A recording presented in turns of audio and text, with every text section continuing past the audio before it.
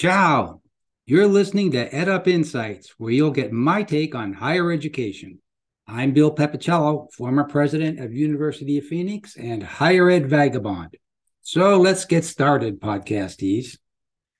In the last episode, I discussed the findings of a recent ACE study on the diversity, experience, and future plans of college and university presidents. And I outlined issues with the current pipelines that lead to the presidency and where we might be looking for presidents of the future, especially outside of the academy.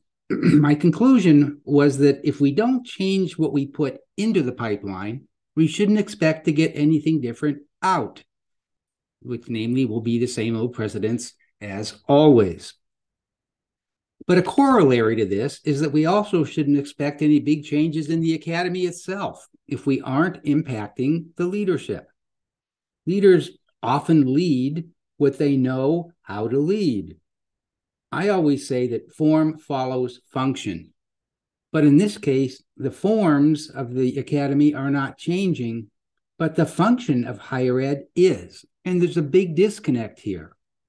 A system that was built in and for the past now faces the necessity of dealing with education that is a pragmatic public commodity, like it or not.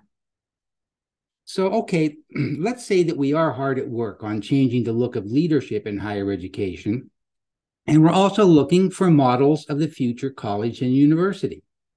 Maybe we ought to look for places where forward-looking presidents are making inroads to a successful transition from what was to what is to come. Hey, how about that? Now, first, let's talk about where not to look. Now, one reaction to the ACE study says that there's a significant change in some institutions that can serve as a model for the future. And the example they use is Harvard, that will soon have its first Black woman president. Now, while I applaud this development, I then have to ask, how is this a model for other institutions to emulate? Harvard is not looking to the future. It doesn't need to. Ivy League institutions, and I'm a product of one, are not the future. They are a legacy that is secure financially and, secure. They aren't really worried about enrollments and cash flow and retention and innovation. Not that they don't deal with those things, but they're not top of mind. Its form and function in these cases is the same now as always, and it will continue to be. And the same is true for the handful of public mega universities that dominate the landscape, places like Arizona State or Ohio State, for example. And again, I'm not denigrating these institutions.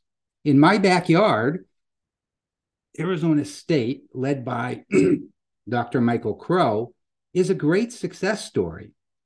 It is a leader in innovation, and while it is an admirable university, other institutions should not aspire to be ASU any more than they should aspire to be Harvard. Why? Simply because the time for these kinds of institutions has passed. To be started again anyway.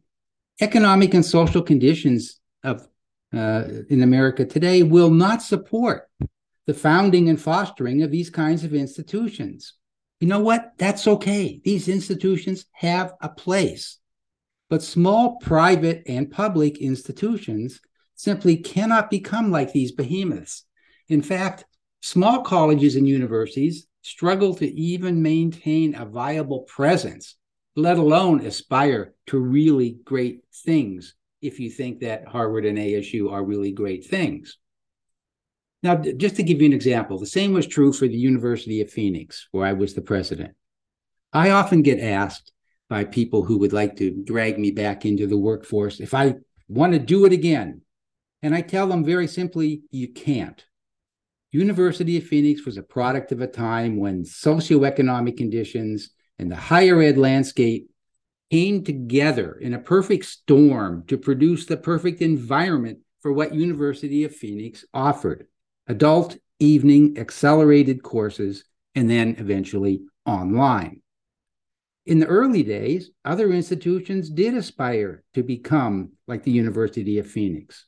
And slowly, many institutions adopted the innovations of University of Phoenix, online programs, virtual libraries, and personalized student services. Today, University of Phoenix is not a model. It's just one of the pack. It could never be replicated because the heyday that created it has passed. So where can we look for clues about how we move higher education into the future? Well, here's my advice. Don't go big, go small. Look at institutions that are innovating and transforming themselves to adapt and survive in order to serve their constituencies. And these will not necessarily be or need to be the mega universities. The key here is flexibility and adaptability. And it doesn't happen all at once.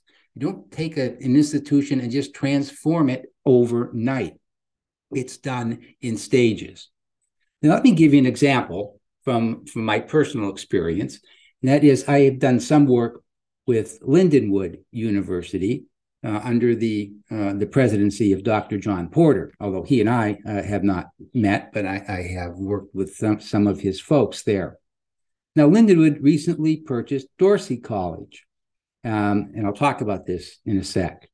But this is the first step in the plan of Lindenwood education system to build a network of schools with complementary educational programs so that they can provide lifelong education leading to career advancement.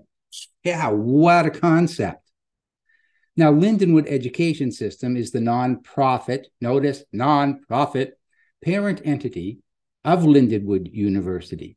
And having completed the acquisition of Dorsey College, let's ask, well, what is Dorsey College and why would they acquire it? Well, Dorsey is a nationally accredited institution, and it provides career-focused education in healthcare, skilled trades, culinary arts, EMT, and beauty and wellness fields. So the Lindenwood Education System is now the parent organization to both Dorsey and Lindenwood University, which is regionally accredited. And Lindenwood, I should say, has a 190-year history. It's got 75,000 alumni and a very nice physical campus.